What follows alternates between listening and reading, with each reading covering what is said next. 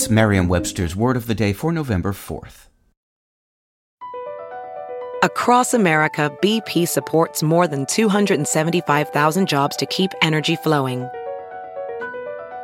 Jobs like updating turbines at one of our Indiana wind farms and producing more oil and gas with fewer operational emissions in the Gulf of Mexico. It's and, not or. See what doing both means for energy nationwide at bp.com/investing in America. Today's word is maelstrom, spelled M-A-E-L-S-T-R-O-M. Maelstrom is a noun. A maelstrom is a powerful, often violent whirlpool that sucks in objects within a given radius. Maelstrom is also often used figuratively to refer to a situation resembling the turbulence of a maelstrom, as when there are a lot of confused activities or emotions.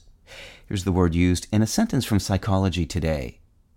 Innovation can be a crushing force, a physical and emotional juggernaut that can redefine entire sectors, societies, and civilizations in its inexorable path. As we peer into the maelstrom of technology's ever-expanding possibilities, clinging to what guardrails we may find, the question that emerges is not just about what awaits us, but about when. Timing, as they say, is everything.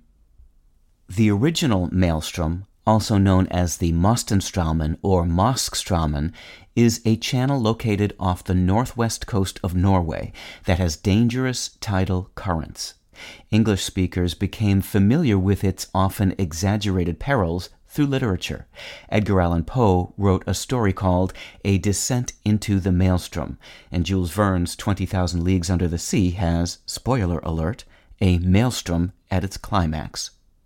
The English word arrived by way of the Dutch word maelstrom, which today is spelled with two A's and two O's, M-A-A-L-S-T-R-O-O-M.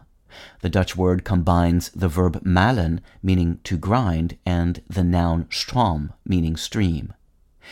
English speakers have applied the word to any powerful whirlpool since the 16th century, and by the 19th century they'd begun to apply it figuratively to things or situations resembling such maelstroms in turbulence or confusion.